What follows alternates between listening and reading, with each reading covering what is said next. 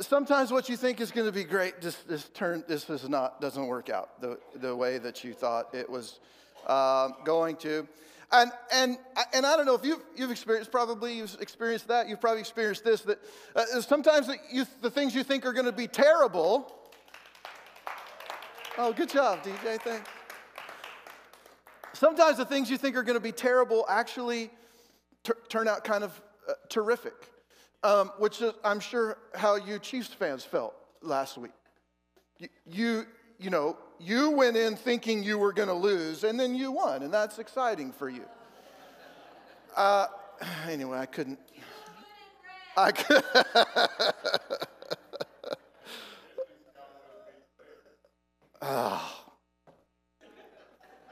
Let's just say it was a sad week for football. Sad week for football. All right. Well, anyway, the point is, you never really know how something is going to turn out until it turns out, right? We never really know. And so here's the point, maybe. You cannot tell what God has planned based on what's going on in the present. And that's a struggle for many of us because we tend to look at our lives like in the moment, and we think, oh, this is how this is going to turn out. And then we kind of put all our eggs in that basket, and it doesn't work out that way. Maybe you know somebody. I've got a few friends, people I know, family stuff, and it seems like everything that kind of come down the pike to them, they think, this is it, right? This is going to change everything. This business decision, this job change, this new car, whatever, everything is going to be different. Everything is going to be changed. My life is finally going to turn out the way I want it to, right? Like this new girl, this new guy, and then life is finally going to be right. And then that doesn't happen. Every time that I have tried to figure out what God is up to, I've just been wrong. I never guessed, and it's either better than I expected it to be, or it's worse. And I'm like, for 5 million in that department. I just never get it figured out. And often what I thought was going to be great brought me grief. And those things that I thought were going to be terrible, they turn out to be something terrific. And so when you're a follower of Jesus, you cannot determine the outcome based on the outset. You can't figure out what God is going to do. And it doesn't take you very long looking through Scripture to see the stories of individuals where you go, this person's down and out. There's no way that God can use them. There's no way that God can get him out of this situation. And then all of a sudden, everything changes. And maybe the greatest example of that is Lazarus and Mary and Martha, his sisters, right? I mean, they come to Jesus and they go, Jesus, Lazarus is going to die. He's very sick. You've got to come and you've got to save him. And then Jesus doesn't come. And then Lazarus dies. And then Jesus shows up. And they're like, well, you read the story, Jesus, had you have been here before Lazarus died, everything, you could have brought him back, you could have healed him, everything would have been okay, it would have all been great. And they go, but now there's no hope, right? He's dead. He's been dead for 4 days. There's no way anybody can help this situation. It's over. It's written, the end has come, there's no coming back from this. And I love the way Jesus prays in that moment. He prays at God, and he's just like, God, thanks for hearing me. And I know that you always hear me, but I thank you for hearing me in this time so that those around here can believe. Jesus is like, I already know what's going to happen, but God, I'm thankful that there's people around to witness that when you have God, it's never the end. Whatever you think is the end, it's never the end. You cannot determine the outcome based on the outset. And I think there are few stories, larger stories in the Bible, there are a few stories that make this point more clearly than the life of Joseph in the Old Testament. So Joseph is the 11th son of his father Jacob. And if you know the biblical story and the timeline of the Jewish people, it goes Abraham, God calls Abraham, then his son Isaac, and then Isaac's son Jacob. And Jacob gets his name changed to Israel. God changes his name to Israel. And then Israel, the man, gives birth to his wife, a couple wives, 12 sons. They become the 12 tribes of the nation of Israel, the Jewish people or Hebrew people. It's all the same, right? So Joseph is the 11th son of his father Jacob or Israel. So he's one of the patriarchs of the 12 tribes that make up the nation of Israel, the Jewish people. And Joseph, I was trying to think, how do I describe Joseph? Like, I don't want to get too into it. Like, you can go to Genesis and read the story. But how do I describe Joseph? And I finally settled on this. Joseph was a snot-nosed punk who thought that he was the center of the universe. Like, I don't know how else to describe him. Like, Joseph was just one of those people who thought that the world revolved around him. That he was the great. So he's got 10 older brothers, right? And just, how many of you have an older brother? Just raise your hand if you got an older brother.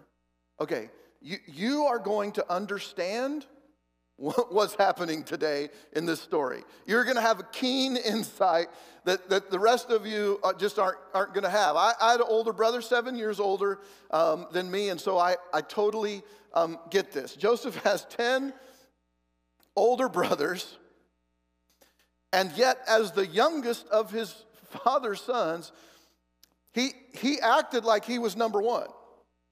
And in some respects, he was, because if you remember being in high school or whatever, and maybe as a play your school did Joseph and the Amazing Technicolor Dreamcoat. You remember that? That's a story, right? That's a story from Genesis. So Jacob loved Joseph more than his other sons, and so he made for him a jacket, a cloak, an outer garment that had a whole bunch of different colors. It was flashy, okay? It was like you could see him coming from a long way off. And you just get this idea reading the story that Joseph was one of those guys where, like, he came to breakfast late and he had his coat on and he just kind of, swaggers into the kitchen and, gives mom a little kiss on the cheek and, hey, Dad. And he, just walks in front of all his other brothers. Now, if you're a younger brother, you know exactly what that's going to get you later, when mom and dad aren't looking, right? I mean, Joseph just couldn't, he just knew he was something, and he kind of rubbed it in the face of his older brothers, just on a consistent basis. And so last week we talked about Daniel, and basically we said Daniel's a lot like Jesus. Like Daniel, there is no record that Daniel ever did anything wrong. That is not the case in the story of Joseph. Like his younger years, you're just down the list. You're like, my goodness, this guy is, what is the old saying? This guy is cruising for a bruising.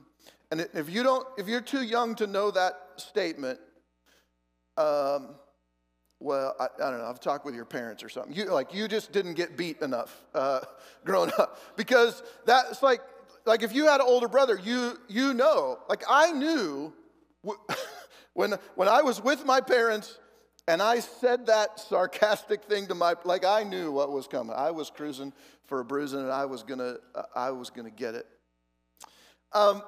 Joseph's story, though, helps us understand one of the most difficult concepts about being a disciple of Jesus, and it's this, that God works all things, even the bad things, for his glory and our collective good or your individual good, right?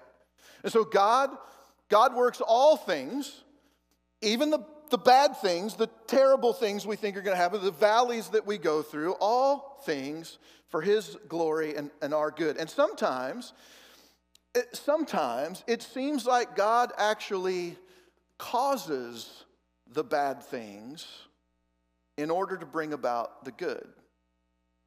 Now, if you just let that sit with you for a few minutes, it will rock you, right? But because that's not what we think about, right? We think about everything good comes from God. And so if I'm blessed, if I'm happy, if I've got money in the bank, if my car's running, if my kids are safe, then I'm blessed by God.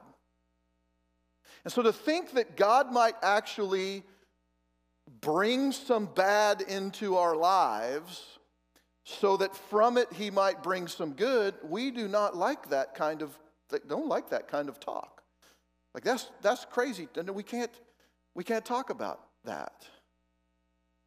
And so we have Job, remember? Job said, should I accept good from God and not bad? Now, God is still God. I still have to praise him and worship him in the midst of all of that stuff. And so the concept is it's a struggle for us. But before we jump into the text anymore, I want to talk a little bit more about Joseph, about his life, and about his story, because what we're going to look at in Genesis chapter 45, it actually kind of happens at the end of Joseph's story. And I want to make sure, because I know we've got a lot of people who didn't grow up in church and come through church, don't know a lot of the stories. And so I always try to make sure, whether you're joining us at home or in person, that kind of everybody's on the same page. We all kind of know where the story's going, where it came from. So we are introduced to this guy named Joseph in Genesis chapter 37. And right off the bat, nobody likes him. If you've read the story, if you're reading the story, you're like just almost immediately, you're like, this guy's a creep. Man, I'd give him some bruises if I were around him at the time.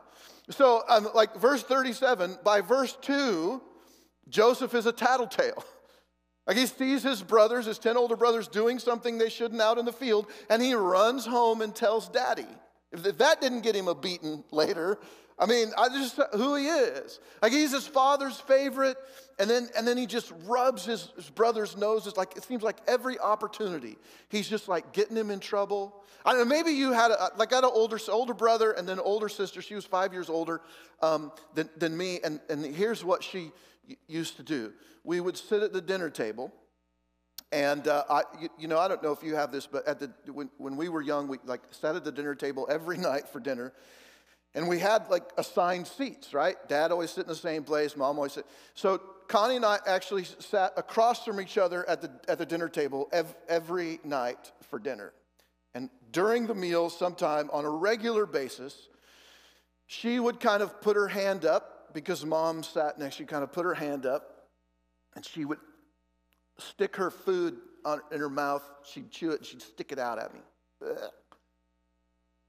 Well, I'm the younger, so I just do it back to her, and then I get slapped.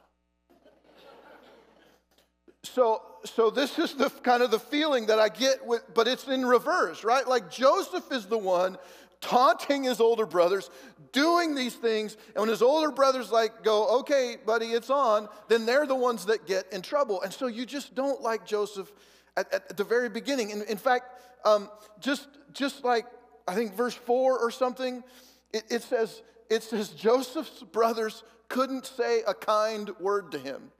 And that's the biblical equivalent of Joseph's brothers hated him. They didn't have any use for him at all. They didn't talk to him. They didn't do anything with him. And if you have an older brother, if you're one of those that raise your hand, you understand this. When I was growing up, my brother couldn't say a good thing about me.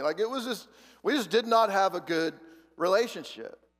Well, it gets even worse, because just a few verses down in the beginning of chapter 37, Joseph has a couple dreams.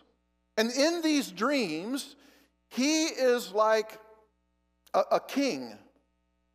And his brothers, and even in the second dream, his mom and dad actually bow down to him.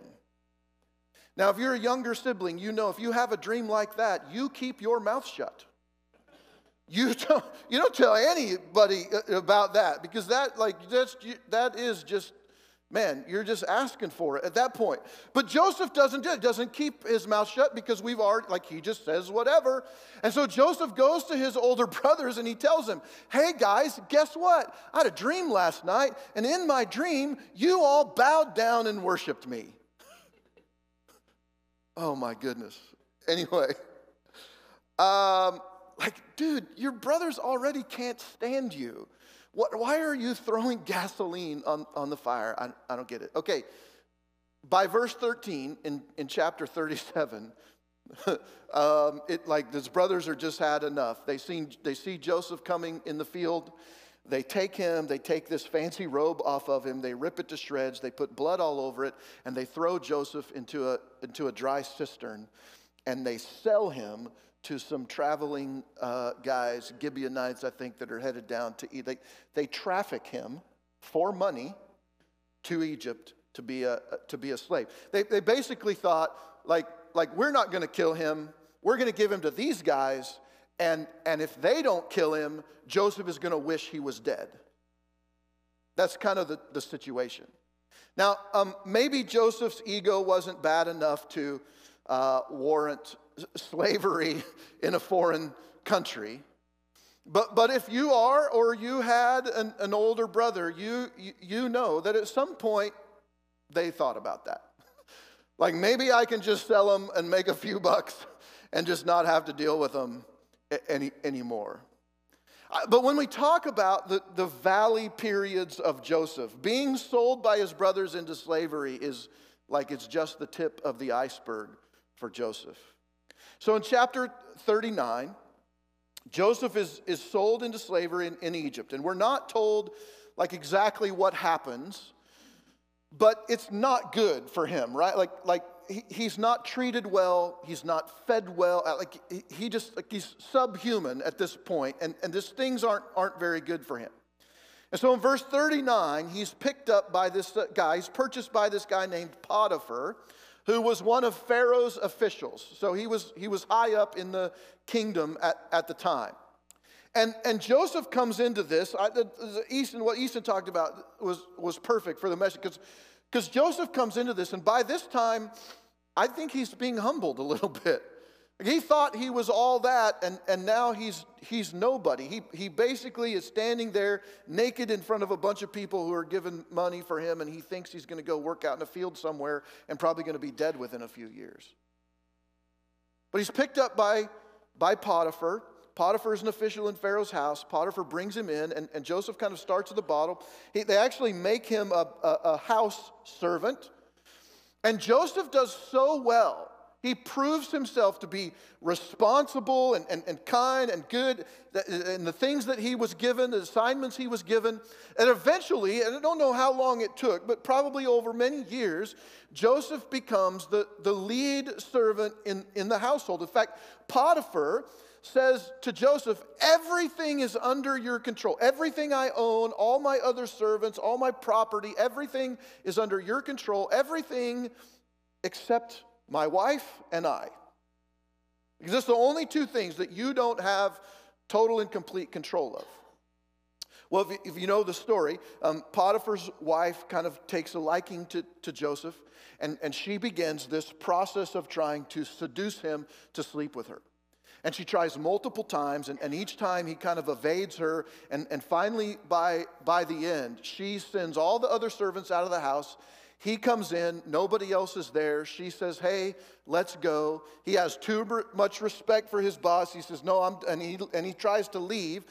And once again, his outer cloak comes into play. And she grabs it, and he slips out of it, and he runs out of the house, and she's angry that this happened. And so she screams for servants to come in, and she accuses Joseph of raping her. And Potiphar is so angry, like, I put you in charge of everything, and then you do this to me. Potiphar's so angry that he throws Joseph into prison. And we talked about this a few weeks ago. Prison in that day and age, it's not a pleasant thing. It's not good. They didn't get fed. They didn't have beds to sleep in. They didn't get TV to watch or outdoors time or anything like that. It was bad situation. And he's a foreigner, and he's a slave in an Egyptian prison. Like, you think they don't treat their nationals very good. They sure don't treat foreigners very well. And so Joseph goes into this prison situation, and just like in Potiphar's house, he proves himself to be trustworthy and a man of character, and he does the right things over and over again. And eventually, the guy in charge of the prison puts Joseph in charge of all the other prisoners. And while he's there in the prison, he meets two people, the cupbearer and the baker for Pharaoh. Pharaoh had gotten mad for some reason, and he put them both in prison. And the cupbearer and the baker both have a dream, and they don't know what it means. And so they come to Joseph. Joseph prays to God, and he says, God has given me the interpretation of your dream. And he shares the dream with them, and it comes true, right? So the cupbearer goes back to work for Pharaoh, and the baker is killed. 3 days later, this is what happens. And Joseph says, when he interprets the dreams, that the cupbearer is like, man, what can I do for you? How can I? And Joseph says nothing. He just says, when you're back working for Pharaoh, please tell him about my situation, that I've been wrongly imprisoned, but I've proven myself, honorable and trustworthy and whatever. And the cupbearer goes back to work for Pharaoh, and for 2 years forgets all about Joseph. He's in the prison, whatever, just waiting. He has no idea what's gonna happen to him. He's just kind of rotting there in this story. Now, if you know the story, eventually Pharaoh has a dream.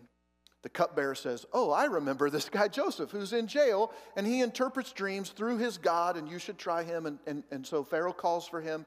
Joseph interprets Pharaoh's dream, and in the course of events, Pharaoh makes Joseph number 2, not just in Potiphar's house, but over the whole nation of Israel. In fact, Pharaoh says, everything in the nation is under your control except for like me and my wife, me and my family. That's kind of where it ended. But we tend to skim over the valley part of Joseph's story in order to get to the peak, right? We want to talk about Joseph being number 2 in the nation of Egypt because that's what we want for our valley story, right? When we're going through suffering and we're struggling in life, we want to be able to get to that point where we go, look, I'm struggling now, but God is going to make me number 2 in the nation. I'm going to have power. I'm going to have prominence. I'm going to have position in the nation, and I want that. And so I'm going to kind of endure this valley time because I know that the peak is coming. But there were a lot of years between Joseph being sold into slavery and Joseph becoming number 2 in Egypt. We have the benefit of reading Joseph's story from basically our cushy lives. And certainly according to Joseph, we would have very comfortable, cushy lives. But in the years that Joseph spent as a slave, as a servant, as a prisoner, he had no idea that at the end of his story, he was going to be a person of power and position. He didn't know that was the end of his story. In fact, I guarantee you there are moments in Joseph's story where he thought, I'm going to die in this cistern. And then he thought, I'm going to die in the field, but then he became a house servant. And then he thought, I'm going to die in this prison. And then surely after 2 years, he thought that the cupbearer had completely forgotten about him. And he thought, I'm going to rot here. I'm never going to get out. Joseph's valley experience, though, teach us something. And they teach us that God will use our problems, He'll use our position, and He'll even use our pain for His greater purpose. He'll use all of that for a greater purpose. And we see this once we get to chapter 45, because Joseph's position and the wisdom given to him by God during the 7 years of plenty, because a famine was coming. You know the story, Pharaoh's dream. Joseph says there's going to be 7 years of plenty, and then there's going to be 7 years of famine. And Pharaoh says, hey, if you can save us, do it. And so Joseph does all this stuff. During the 7 years of plenty, he's able to stockpile so much food that he's able to feed all of the Egyptian people for 7 years, the whole nation. And they also have enough food because Joseph was so good at what he did that they were able to feed foreigners who came to Egypt to live because they're basically the only nation around that had food. And this is the crucial part, because it's this reason, because Egypt had food, that Joseph's 10 older brothers and now his younger brother, so there's now 11 other brothers for Joseph, they find out that Egypt has food, and Jacob, Israel, sends his sons down to Egypt to buy food from their brother Joseph, but they don't know it's him, to sustain the family. And eventually, you'll see what happens, but eventually the whole group of them, about 70 people in all, come down to Egypt and they survive. The nation of Israel survives because Joseph is in charge in Egypt. So let's look at chapter 45. Here's what it says. So Joseph's brothers have come back to Egypt to buy more food, and Joseph is now revealing himself to his brothers, telling them who he is. Joseph could no longer control himself before all of his attendants, and he cried out, "Have everyone leave my presence." Now he did that because Joseph is a very prominent Egyptian. His brothers didn't recognize him because he looked like an Egyptian. He talked like an Egyptian. They could not tell that it was like he was dressed like an Egyptian, all right? So he sends all of these people out because he doesn't want them to see him responding to these people. This is what's going on. There was no one with Joseph when he made himself known to his brothers, and he wept so loudly the Egyptians heard him and then told Pharaoh's house about it. And Joseph said to his brother, "I am Joseph." So he finally reveals himself to them. "Is my father still living? Is dad still alive?" But his brothers were not able to answer him because they were terrified. Don't you think? They tried to kill him. And now he's in charge in Egypt. They were terrified at his presence. And then Joseph said to his brothers, "Come close to me." And when they had done so, he said, "I am your brother Joseph, the one you sold into," like just in case you didn't know, I'm the Joseph you sold into Egypt. Like I didn't forget, I'm aware. "And now do not be distressed and do not be angry with yourselves for selling me here, because it was to save lives that God sent me ahead of you. For 2 years now there has been famine in the land. For the next 5 years there will be no plowing or reaping. But God," so that's twice God comes up, "God sent me ahead of you to preserve for you a remnant on earth and to save your lives by a great deliverance. So then it was not you who sent me here, but God," third, "He made me father to Pharaoh, lord of his entire household, and ruler of all Egypt." You remember his 2 dreams? Here they are. "Now hurry back to my father and say to him, 'This is what your son Joseph says. God,'" 4 times, "'has made me lord of all Egypt. Come down to me, don't delay. You shall live in the region of Goshen and be near me, you, your children, your grandchildren, your flocks and herds, and all that you have.'" It is clear in Joseph's story that God uses our problems and our position and even our pain for his greater purpose. But we tend to see blessings only as those things that better our situation, not those things that better ourselves. You ever been there? We look at blessings as though blessings are things that give. If I get something for God, if I get a lot of presents at Christmas, that's a blessing. If I'm able to get a new car, that's a blessing. A new house, I'm able to pay things up. We see those physical things that benefit us, benefit our bottom line as blessings.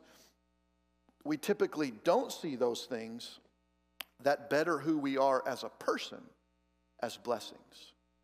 And so how would you feel if you were in Joseph's shoes? Trafficked by your siblings, imprisoned for a crime you didn't forget, forgotten by those that you showed kindness toward. Would you have felt like God abandoned you? I would. I have felt that way in my life. Would you feel like maybe God was punishing you for something and you said, God, what did I do? I must have done something. Clearly, you're not blessing me. You're not giving me good things that I want. So you must be punishing me for something. What did I do? How can I fix it? Would you stop following God because you weren't getting what you thought you deserved? I think there are lots of people who come into Christianity like gung-ho and then they ditch it because they're not getting the things from God that they think they should. And sometimes that's our fault as preachers. Hey, preacher, you told me if I came and I gave my life to Jesus that I'd get all that stuff that I've dreamed of. It's not happening. There are a whole host of reasons that I am glad God did not put me in Joseph's shoes. But we got to look at how Joseph responds, right? 4 times in those verses, Joseph said that it was God who was responsible for Joseph's coming to Egypt. And it was God's plan and God's purpose that made him number 2 in the nation as a foreigner. Unheard of. Basically, Joseph says that God was the cause of his grief in order to bring about good for Joseph, for his family, and ultimately for glory of God himself. Because the Jewish people, the line that Jesus comes from, is saved because of Joseph. While Joseph's brothers were responsible for his valley experiences, Joseph seems to point to God being the root cause. And that's hard to grasp a hold of, isn't it? God caused Joseph to be thrown into a cistern and trafficked into slavery and wrongfully imprisoned?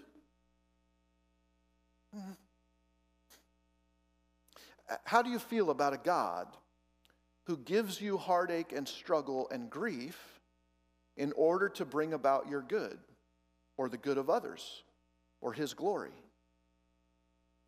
One of the things that well-meaning Christians said to Andy and I when Trent was, just before he was 3, when he was diagnosed with autism and we had no idea what that meant. One of the things that many, again, well-meaning Christian people said was that God only gives special children to special parents.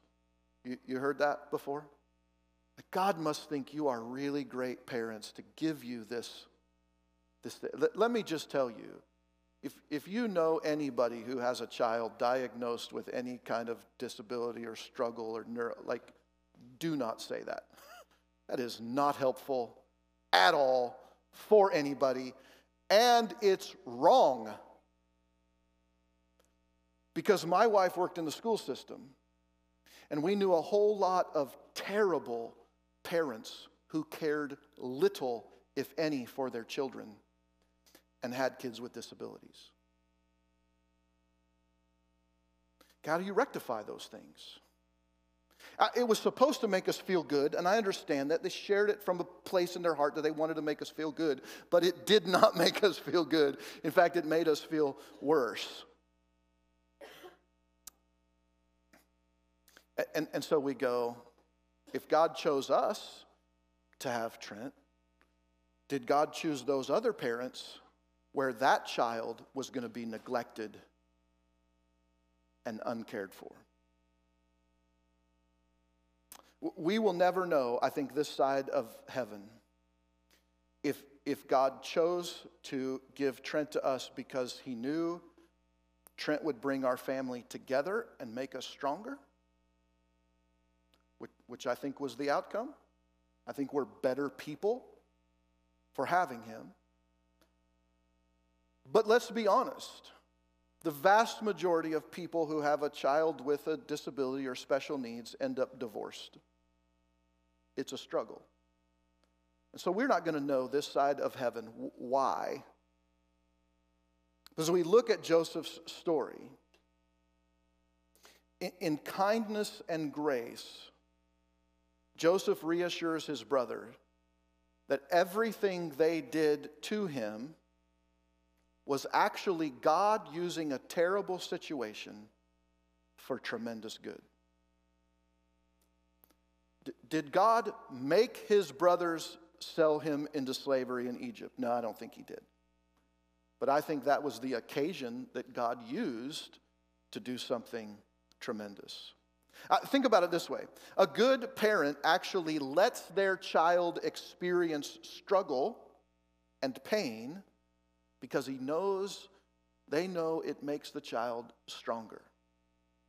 Do we want, as parents, do we want our children to suffer in any way? Absolutely not. If there was a way that we could swoop down and completely protect them from every bad thing in their lives at all, we would have a great desire to do that as parents. We want to protect them from those things. But as a good parent actually knows that if they go through struggle, it will actually make them better people and they'll be able to handle more. Let's say it this way. It's better to suffer a little now at the hands of someone who loves you than to suffer a lot later at the hands of someone who doesn't. And sometimes parents, we try to protect our children when they're with us, and then we send them into the world, and they find out real quick that mommy and daddy can't rescue them when they go to a job and they don't do a good job at their job.